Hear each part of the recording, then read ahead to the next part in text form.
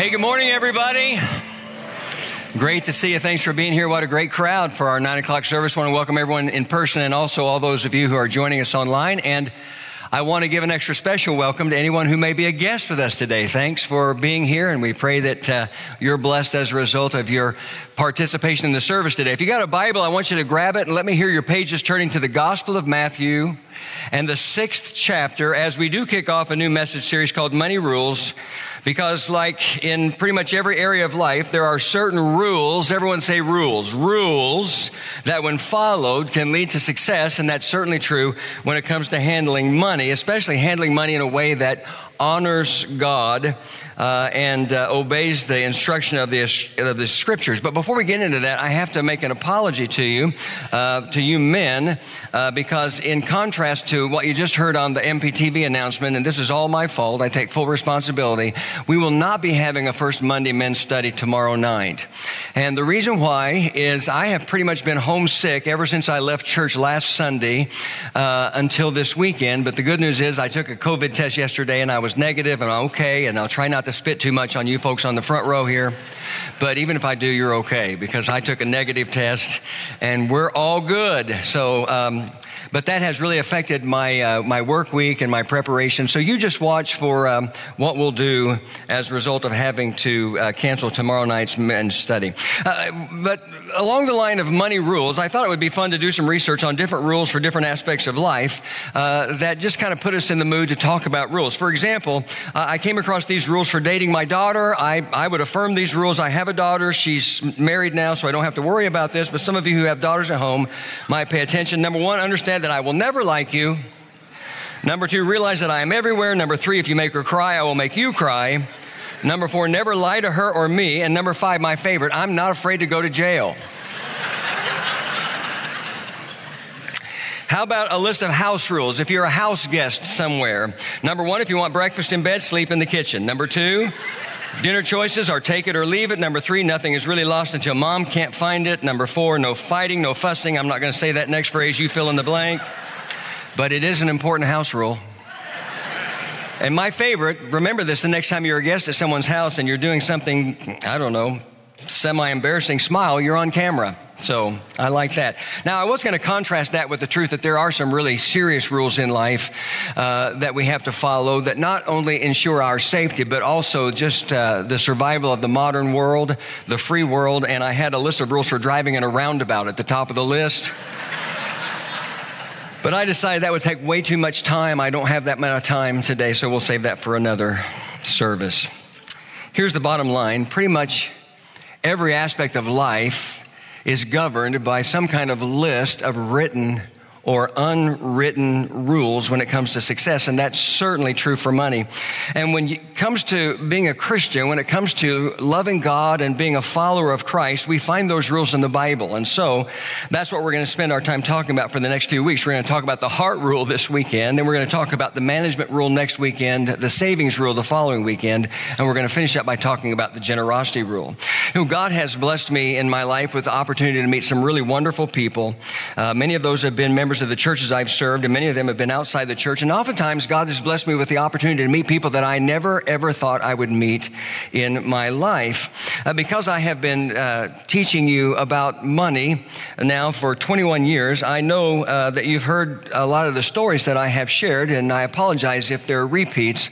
But I can remember when I was in my mid to late 20s, I came to the realization that I needed to educate myself about how to handle money. My first job out of Bible college was a job as a youth pastor in a church where I told you I ultimately got fired from, and they paid me $125 a week. When they found out that this was in Houston, where my family lived at the time, when they found out I was going to live with my mom and dad for a while, they decided, well, since I had free room and board, that they didn't have to pay me very much money, so they gave me a whopping $125 a week. Now, they subscribed to that old adage that ministers should be humble and poor, and they thought if God keeps me humble, they'll do their job and keep me poor. And that's pretty much the way they viewed that. In fairness to them, they eventually raised my salary, but I realized at the time that because I was probably never going to make very much money, I needed to learn how to handle and manage the money that I had. And so a couple of things happened to me. First of all, there was an older gentleman in that church where I was a youth pastor who just took an interest in me for whatever reason. And he took me to lunch one day and he gave me this little book, this little thin paperback book called The Richest Man in Babylon. Maybe you've heard of it. You ought to pick it up sometime. It's a book that gives you lessons about managing money based on a series of parables. And I learned a lot from that little book, but here's the one thing I learned that stood out to me above everything else. I learned about the miracle of compounding interest from that book. Something that nobody had ever really talked to me about. And I remember talking about it briefly in a high school class, but I wasn't paying very much attention, honestly.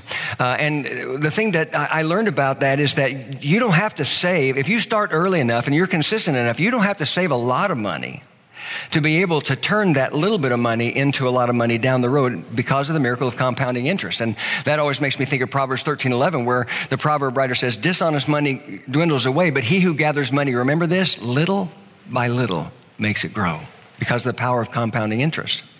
Well, that really inspired me, and so I started to buy other books about handling money, particularly from Christian authors. The guy who wrote The Richest Man in Babylon was not a Christian author. He didn't write from that perspective, so I wanted to know what Christians had to say. And the two most prominent authors at the time who are Christians were a man named Larry Burkett, who passed away in 2003, and a man named Ron Blue. Now, I'm going to put a picture of the screen of the very first book I ever bought written by Ron Blue. It's called Master Your Money.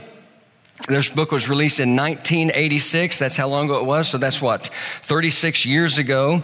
And that book had an incredible impact on my life, and it really changed the course of my life, financially speaking. And one of the things that I read in the very early portion of that book was Ron Blue told a story about how a retired pastor made an appointment with him to come see him one day because he wanted to talk to him about where he was in his life, financially speaking, and try to determine if he had enough money for he and his wife to finish out their life together. He was 80 years old at the time. The pastor was 80 years old at the time, and his wife had just gone into full-time nursing care.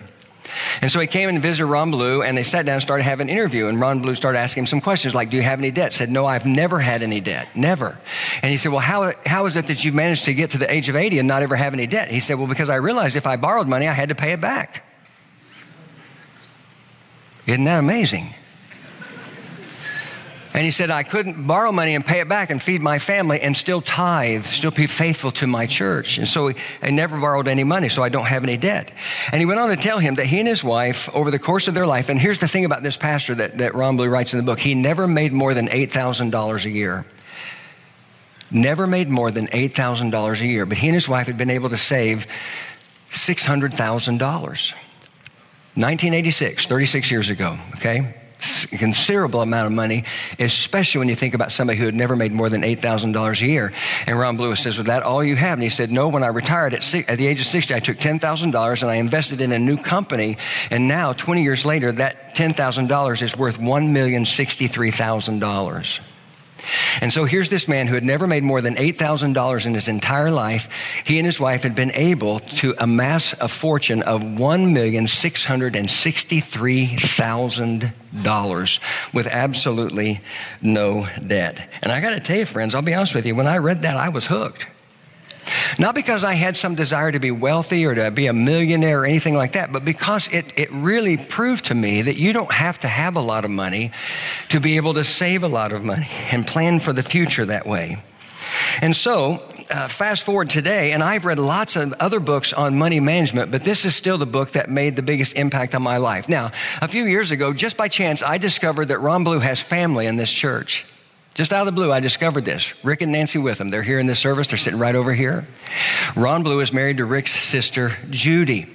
And they told me several years ago, or a few years ago, that Ron and Judy were going to be visiting them. They lived in Atlanta at the time, and they were going to come to church here. And I was heartbroken because you know what? I was already scheduled to be out of town, and I was going to miss them. But here's another picture. Ron Blue, they told him about me and my love of this book, and so he brought me a revised version of Master Your Money that he signed on the inside, and that was really special to me. Well, several weeks ago, in the early part of the summer, I was playing golf with Rick, and Rick told me that Ron and Judy had moved from Atlanta, where I think they'd lived for over 40 years, something like that, back to Bloomington, Indiana, and that he wanted to set up a round of golf if I was interested. And I said, absolutely, I'm interested. And so several weeks later, here we were at Bloomington Country Club, and this is Ron Blue, who is now 80 years old, retired, living in Bloomington, and me. Rick was in another cart by himself, and I'm sure that when that round was over, Ron Blue was never more happy in his life because he was tired of answering all my questions while all he wanted to do was play golf.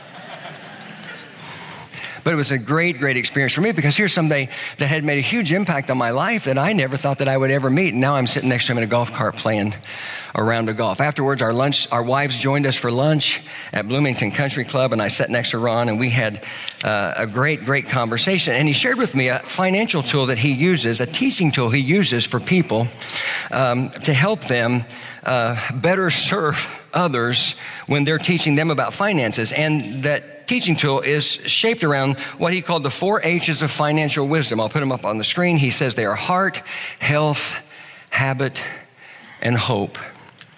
And there's a reason why the heart is at the beginning. Because if you're a Christian, if you love God, if you are a genuinely faithful Christ follower, then every single money rule you embrace in your life needs to begin with your heart. And that brings us to Matthew chapter 6. So if you've got your Bible open there and you're able, go ahead and stand with me and let's read some scripture together. If you're a guest with us, we always make the public reading of Scripture a significant part of our service, and because we have such respect for God's Word, we stand together when we do it. It's a very brief passage, Matthew chapter 6, verses 19 through 21. Jesus is speaking in the Sermon on the Mountain. This is what he says. Do not store up for yourself treasures on earth where moth and rust destroy and where thieves break in and steal, but store up for yourselves treasures in heaven where neither moth nor rust destroy nor thieves break in and steal. For where your treasure is, there your heart will be also. All right, there it is. You can be seated. We always ask that God would bless the reading and the hearing of his word. Let me tell you the first thing that stands out to me in that passage. It's right there in verse 19 when Jesus says, do not store up for yourselves treasures on earth. In the original language of the New Testament, those two words, store up, come from the same root word as that word treasures come from. The same root word, Greek root word that word treasures comes from. And the Greek word for treasures is the Greek word thesauros, which means in simplest form, a treasury. We get the English word thesaurus from that Greek word because a thesaurus is a treasury of words. But here's what that means. Here's why I bring that up. When Jesus says, do not store up for yourselves treasures on earth, he is literally saying, do not treasure your treasures. Do not treasure your treasures. What does that mean? That's the first instruction Jesus gives us in this brief passage. What does it mean to treasure your treasures? It's not complicated. We don't need to make it complicated. We treasure our treasures when we stockpile our treasures, our earthly treasures, whatever that might be, starting with money and the things that money buys. We treasure our treasures when we stockpile our treasures and make them the source of our confidence, the source of our trust, and the source of our identity. Jesus says, don't do that. And here's an important thing to understand about Jesus' teaching here, and I want to be really clear about that. When Jesus says, don't store up treasures on earth, don't treasure your treasures on earth, he's not talking about treasure in the sense of what we need to live in our lives, because an undeniable fact of life is that all of us needs a certain amount of wealth, a certain amount of treasure in order to live. And he's not even telling us that we can't have enough to live a really nice life, because the Bible doesn't ever teach us that just because we love God and follow Jesus that we have to be poor or we have to live modest lives. Even though some people believe that and they teach that. And they'll use verses like this, Matthew 6:19, do not store up for yourself treasures on earth where moth and rust destroy and where thieves break in and steal. And they'll use other passages of scripture like the story of Jesus and the rich young ruler as a proof text for this belief that if you're going to be a Christian, you have to live a modest life. You remember the story of the rich young ruler. There was a young man who came to Jesus one day asking him, what good thing must I do to inherit eternal life? He wanted to get the assurance of eternal life. And after a while, Jesus looked at the man and he said, go sell your possessions. This is Matthew 19:21. Go sell your possessions and give it to the poor and you will have treasure in heaven. Then come follow me. And then the next thing that we read in Matthew 9:22, if you're familiar with the story, is when the young man heard this, he went away sad because he had great wealth. In other words, he went away sad. He never became a follower because he treasured his treasure. He had great wealth and he treasured his treasure. And it's a sobering story, but let me ask you a question. Have you ever noticed that that's the only person Jesus ever said that to? That's the only guy. And the reason he told the rich young ruler to sell all he had and give it away was because Jesus looked in his heart and saw that his wealth, his treasure, would always stand between him and God. And until he got rid of that treasure, there would be no genuine surrender to God. Because he treasured his treasure, he stockpiled it to the point where it became his confidence, it became his source, it became his identity. His life was tied up in his wealth. But in spite of that, friends, I want you to know today that the Bible does not teach us that it's wrong to have wealth. In fact, some of the wealthiest men that ever lived in the history of the world, we read about in the pages of the Bible. And the Bible doesn't teach us it's wrong to have wealth. In fact, the Bible teaches us the opposite, really, in a sense, from cover to cover. You can go to the book of Deuteronomy in the Old Testament and read these words. This is Deuteronomy 8:18. But remember the Lord your God, for it is he who gives you the ability to produce what? Say it with me. Wealth. Wealth. God gives us the ability to produce wealth. And let's be honest, as long as we've lived in this world and as long as we live in this world, there are going to be people who have the ability to produce it on a large level and people who are produced on a small level and a lot of people in between. That's just the reality of life in this world. You go to the New Testament, 1 Timothy 6, Paul gives us an incredibly important teaching about money and how we're to handle money and how we're to view money. It's in 1 Timothy chapter 6 where we read those familiar words where he says, for the love of money, not money itself, but for the love of money is the root of all kinds of evil. But one of the things he says in 1 Timothy chapter 6 and verse 17, he's talking about God and he says, God who richly provides us with everything for our enjoyment. God does not have as a part of his will for our lives just because we love him that we have to live modest and simple lives. The book of Proverbs gives us instruction after instruction about how to build wealth. Proverbs 13:11, I mentioned a minute ago, says dishonest money dwindles away, but he who gathers money little by little makes it grow. Proverbs 21 and verse 5 says the plans of the diligent lead to profit. Everyone say profit. Profit as surely as haste leads to poverty. A little bit later, Proverbs 21 and verse 22, or verse 20 rather, says, in the house of the wise are stores of choice food and oil, but a foolish man devours all he has. In other words, a wise man, and God wants all of us to be wise. He wants us all to pursue wisdom.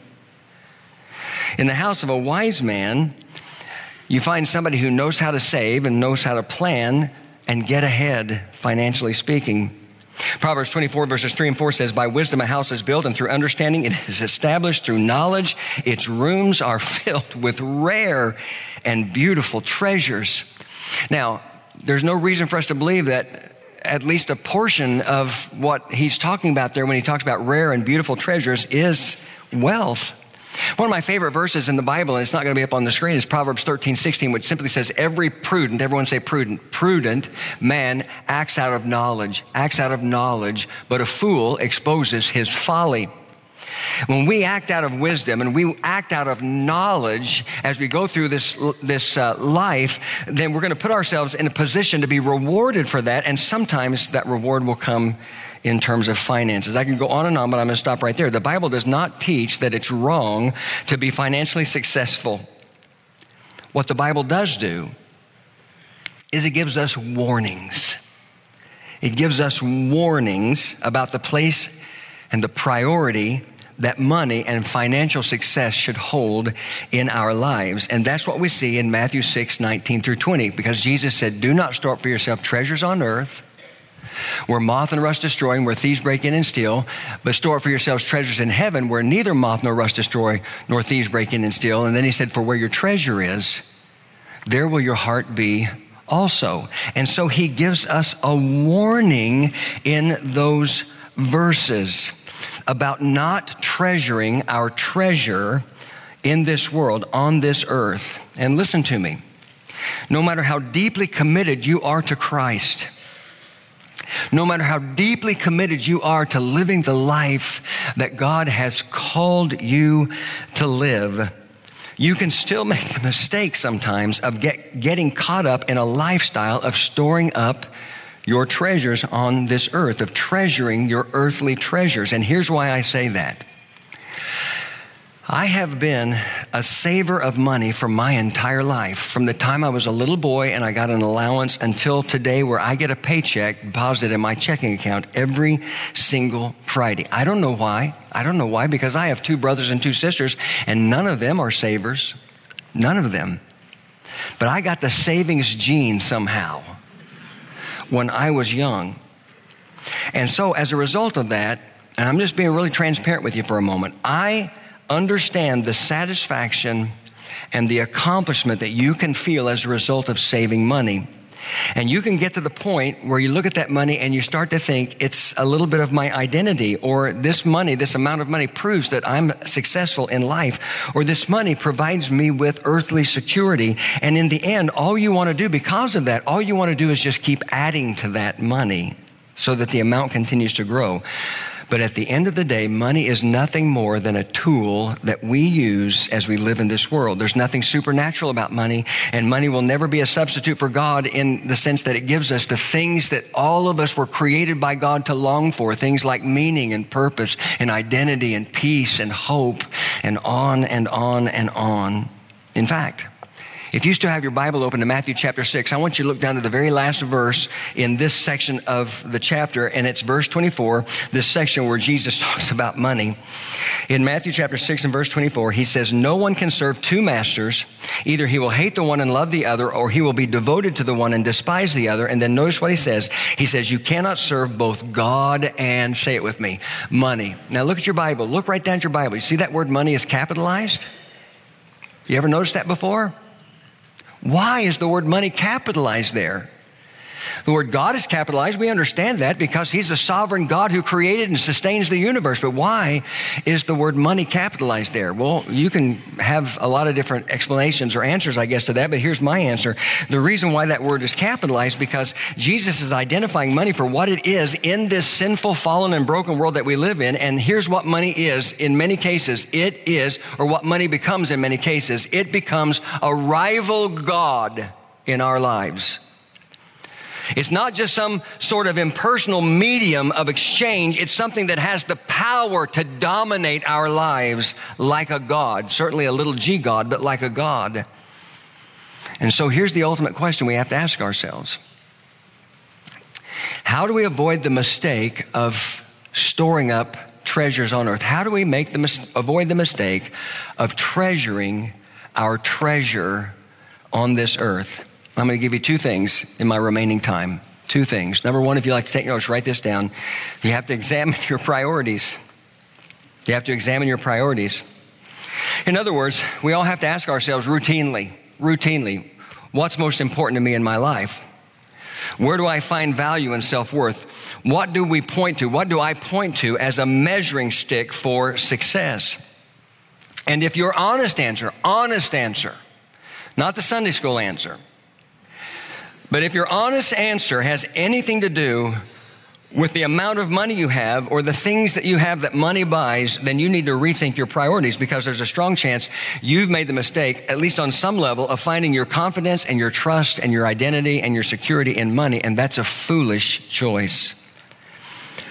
And Jesus gives us one of the reasons why that's a foolish choice in Matthew 6:19. There's more than one reason, but he gives us one of the most important reasons why that's a foolish choice. Because in Matthew 6:19, he says, "Do not store for yourselves treasures on earth." Now note this, where moth and rust destroy and where thieves break in and steal. Here's why it's a foolish choice to treasure on earth. Because it's temporal.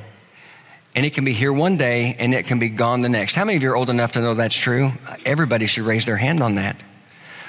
I look around this service and I see most people who are old enough to know that's true. Because you've gone through some time in your life where you've lost money, maybe even a significant amount of money that you had saved, for example, in the stock market, that you had to invest in the stock market. And in some cases, you lost a significant amount of money, even though you didn't do a single thing wrong. You didn't do a single thing wrong. You didn't have it in high-risk investments.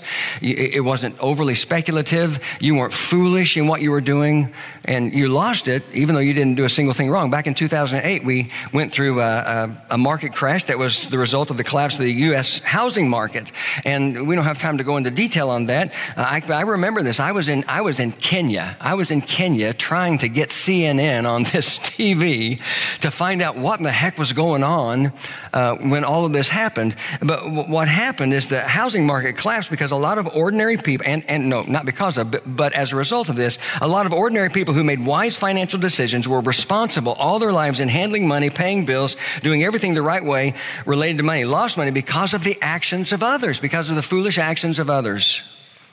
And so one day you had a certain amount of money in your investment accounts, and the next day it was 40% less, and you didn't do a single thing wrong. But listen, that's the nature of life in this temporary world that we live in. That's the nature of the temporal reality of money. It can be here one day and gone the next. And that's something that God understands, and that's something that Jesus warns us about, and he does it here in this text by saying, do not store up for yourself treasures on earth. Don't treasure your treasures on earth, where moth and rust destroy and where thieves break in and steal. Now that's what it would have been in Jesus' day. That list of the things that can cause our money to be here one day and gone the next is so much larger today in the modern world that we live in, but the principle is the same. It's the same. And so we got to make sure that we find an alternative to treasuring our treasures in this world. And what would that alternative be? Well, the alternative to treasuring your treasures in this world is to take whatever amount of money you have been entrusted with by God and managing it, stewarding it, whether it's a little or a lot, in a way that reflects the heart of God. And when I say the heart of God, I mean the things that matter most to God. So one way you do that is by as you store up treasures, as you gain treasure in this world, you examine your priorities and make sure that they're in line with the heart of God. And that's a sobering thing to think about as we handle whatever amount of money God has entrusted us, handling it in a way that reflects the heart of God. A couple of weeks ago, we had Greg Pruitt here in our service, who is the president of Pioneer Bible Translators. He shared a powerful message. I hope you were here. He shared a powerful message about the need of every Christian to do their part in making sure that the Bible is translated into the language of every people group in the world. And we're a part of that here at Mount Pleasant. We are fully funding as a church, nobody else is contributing to this, the translation of the scripture into the language of the largest remaining unreached people group in the world, a group of people that live in Asia. We can't even say the name of the people or the specific name of where they are because they are in a communist country and it would be threatening to them. And so he challenged us with regard to that. And if you were here and you were in the comments, he brought this powerful visual display that showed us translation works that have been completed by Pioneer Bible Translators, translation works that are in the progress of being completed. And then there was a table that showed us how many translations remain that need to be started so that people can get the Word of God into their language. Now, let me tell you this. I had a personal conversation with him after Saturday night service and dinner. I asked him a question. I said, Greg, how much money does it cost to translate one verse of scripture into someone else's language? One verse of scripture. How much does it cost to translate, for God so loved the world that he gave his one and only son, that whoever believes in him should not perish but have everlasting life? How much does it cost to translate John 3:16 into the language of someone else in another part of the world? You know what the answer is? $35. $35. Now let's think about that like this. Do you know what $35 or $350 or $3,500 or $35,000 given as a gift to Pioneer Bible Translators would be? It would be an act of storing up treasure in heaven, as opposed to storing up treasure on earth. We store up treasure in heaven. We treasure our treasure in heaven when we manage whatever amount of money we have in a way that reflects the heart of God. And I can tell you for sure that getting the language of the Bible into the hands of every people group in the world reflects the heart of God. Somebody say amen to that. So we need to examine our priorities when it comes to how we handle whatever amount of money God has entrusted to us. I have been the pastor here at this church for 21 years. I just, this past week, just clicked off another year anniversary here as your pastor. And this is an incredibly generous church. And I am so grateful for that because of the impact that it makes. But we follow this pattern of giving every year. Historically, it's the same year after year after year. Our giving is strong from December through May. And then in June, our giving drops off pretty significantly through about October. And we have to catch up in November, December. That's why we do this financial series every November. We tried doing it in January and February for a couple of years. We said, no, that's not working. We got to go back to November. And historically, it's the same every single year. I understand that. But can I be honest with you today and tell you it frustrates the crud out of me because it makes me feel a little bit more anxious than I want to feel related to finances and financial obligations and giving and those kinds of things.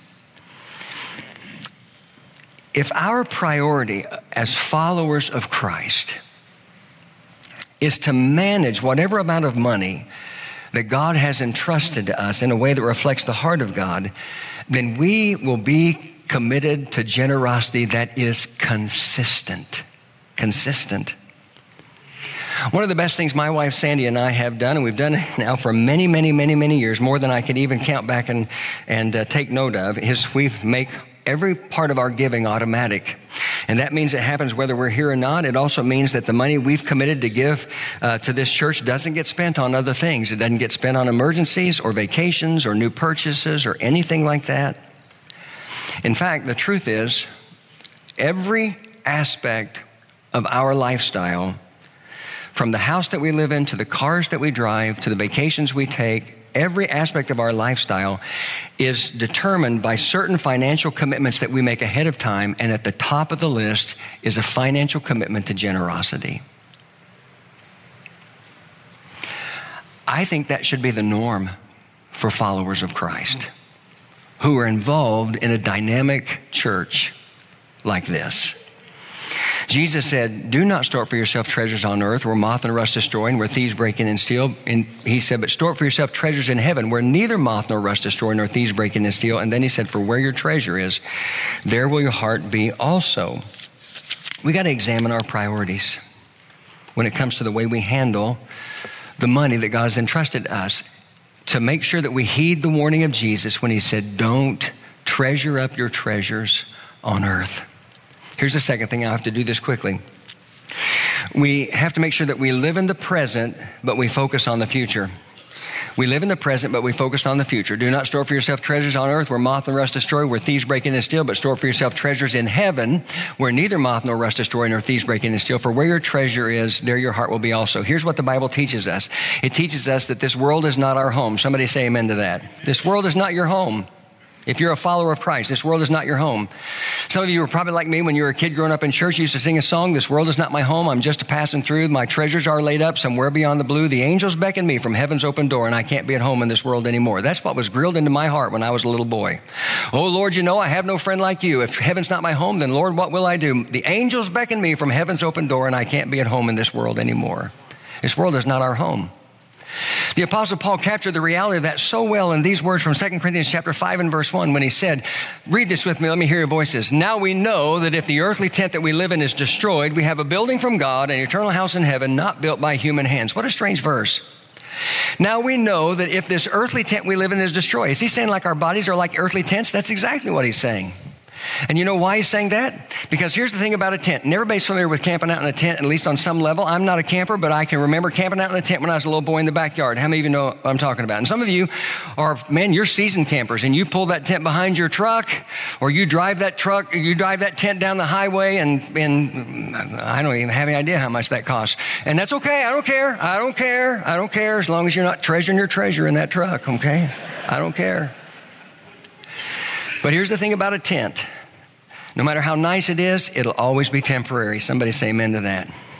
No matter how nice it is, it'll never be like home. It'll never have a king-size bed. It'll never have a refrigerator. It'll never have a comfortable lazy boy chair. It'll never have a warm fireplace or anything like that. No matter how nice it is, it'll never be home. And I look out at you and I look at myself in the mirror and I realize that for some of us, that tent is starting to sag and fray and wear out a little bit. How many of you know what I'm talking about?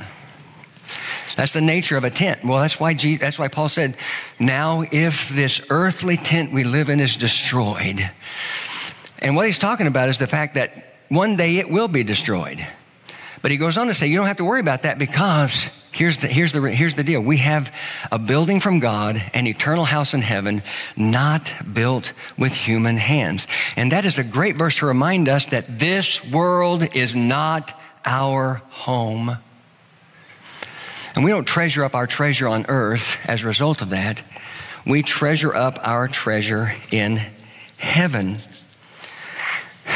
And that's why Jesus finishes this passage by saying, for where your treasure is, there your heart will be also. And that's what we focus on.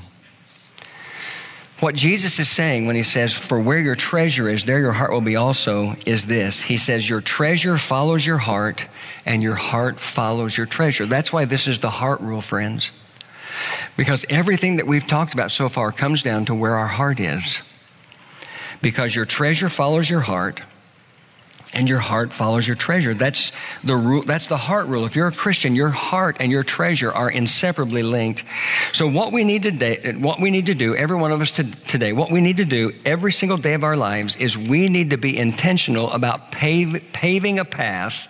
As we handle whatever amount of money God has entrusted us, we need to be intentional about paving a path for our hearts to follow when it comes to our treasure, whatever treasure God has entrusted to us. And let me close, and try to do this quickly by telling you how I think we help people do that here at Mount Pleasant Christian Church. I love this church for so many different reasons. But right up at the top of the list would be that I really believe this church is involved in some way in changing the world for Christ every single day, at least for someone, somewhere. That's the mission of our church, to change the world for Christ, one life, one family, one opportunity at a time. Just think about what's happened in the last few weeks. We came together as a church family to support our brother Ajay Lal in India in a letter writing campaign aimed to help him get relief from a very difficult time of persecution that he is continuing to experience in India. We had Greg Pruitt from Pioneer Bible Translators with us a couple of weeks ago. We already talked about that. We talked about the visual outside in the Commons that showed completed translation works that are in progress, and translation works that have yet to be started. Last weekend we had the founder and the director of Pro-Am Ministries, a powerful ministry in Poland that we have supported for over 25 years, sharing with us an update on the many good things that are being done there. And that's just a handful of our mission partners. We have more than that, both locally and globally. Every weekend when you come to church here, you're given the opportunity by just giving $1 for every person in your family. You're given the opportunity to help someone in need immediately every single week. And I have never been here on the weekend when the Change for $1 story was not a compelling story that tugged at your heart. Every week throughout our Impact campuses, I'm talking about the Impact Center on the back of our property here, Impact Old Southside, Impact Fairfax, and Impact Bethany, we are serving the members of their neighborhoods and these neighborhoods by providing food and clothing, after-school programs, youth outreach programs, school partnerships, neighborhood enrichment, and church services on the weekend. In 2 cases, those are church services that wouldn't be in those neighborhoods if we hadn't stepped in, because those churches would have shut their doors and gone away.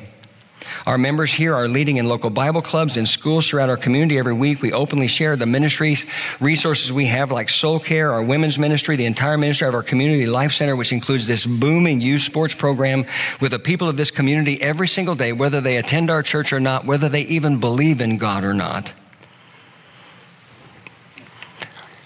And there's so much more. That just scratches the surface. There were times in the past when Sandy and I would support other ministries outside of our church financially. And I don't regret that at all, but I will tell you, I don't do that today. I don't do it any longer. Because I know that all the many ways Mount Pleasant is impacting the world for Christ today, both locally and globally. And so all I need to do in my life to pave a path for my heart to follow every day of my life, to make sure that I don't treasure my treasure on earth, but I treasure my treasure in heaven, is I just remember what God is doing in and through the ministry of this church. And my heart doesn't just follow that path, friends. My heart is drawn to that path. And it pursues it with passion because I know that every dollar I give to this church is storing up treasure in heaven. We'll close like this and the team can come. I read a survey that was in Christianity Today magazine that was done by the Evangelical Council for Financial Accountability recently. They surveyed more than almost 17,000 donors to 17 Christian ministries, and they asked this question: how likely are you to support ministries that work to, and then they filled in the blank. Number one, how likely are you to support ministries that work to tell others about Jesus? 95% said, I'm likely to support that ministry. How likely are you to support ministries that work to make God's word available to all people? 95% said, I am 95% going to support that ministry. How likely are you to support ministries that care for orphans? 86% said yes. How likely are you to support a ministry that aids in disaster relief? 77% said yes. How likely are you to support a ministry that addresses injustice or oppression? 66% said yes. How likely are you to benefit a ministry to support a ministry that benefits its community? 46% said, I am likely to support that ministry. And I'm telling you, friends, we do all of that. All of that. And in doing that, we treasure our treasure in heaven. Father in heaven, we love you, and we're so grateful for the instruction you give us in your word about handling and stewarding money. You are a good God, a generous God, a gracious God. And I know we're all thankful for all that we've been blessed with in our lives. Help us to be so very serious and so very committed to handle whatever amount of money we've been blessed with in a way that honors you and treasures up treasure in heaven. And help us keep our hearts on that path. The path toward treasuring up treasure in heaven. We love you and we praise you, and we ask this in Jesus' name. Amen.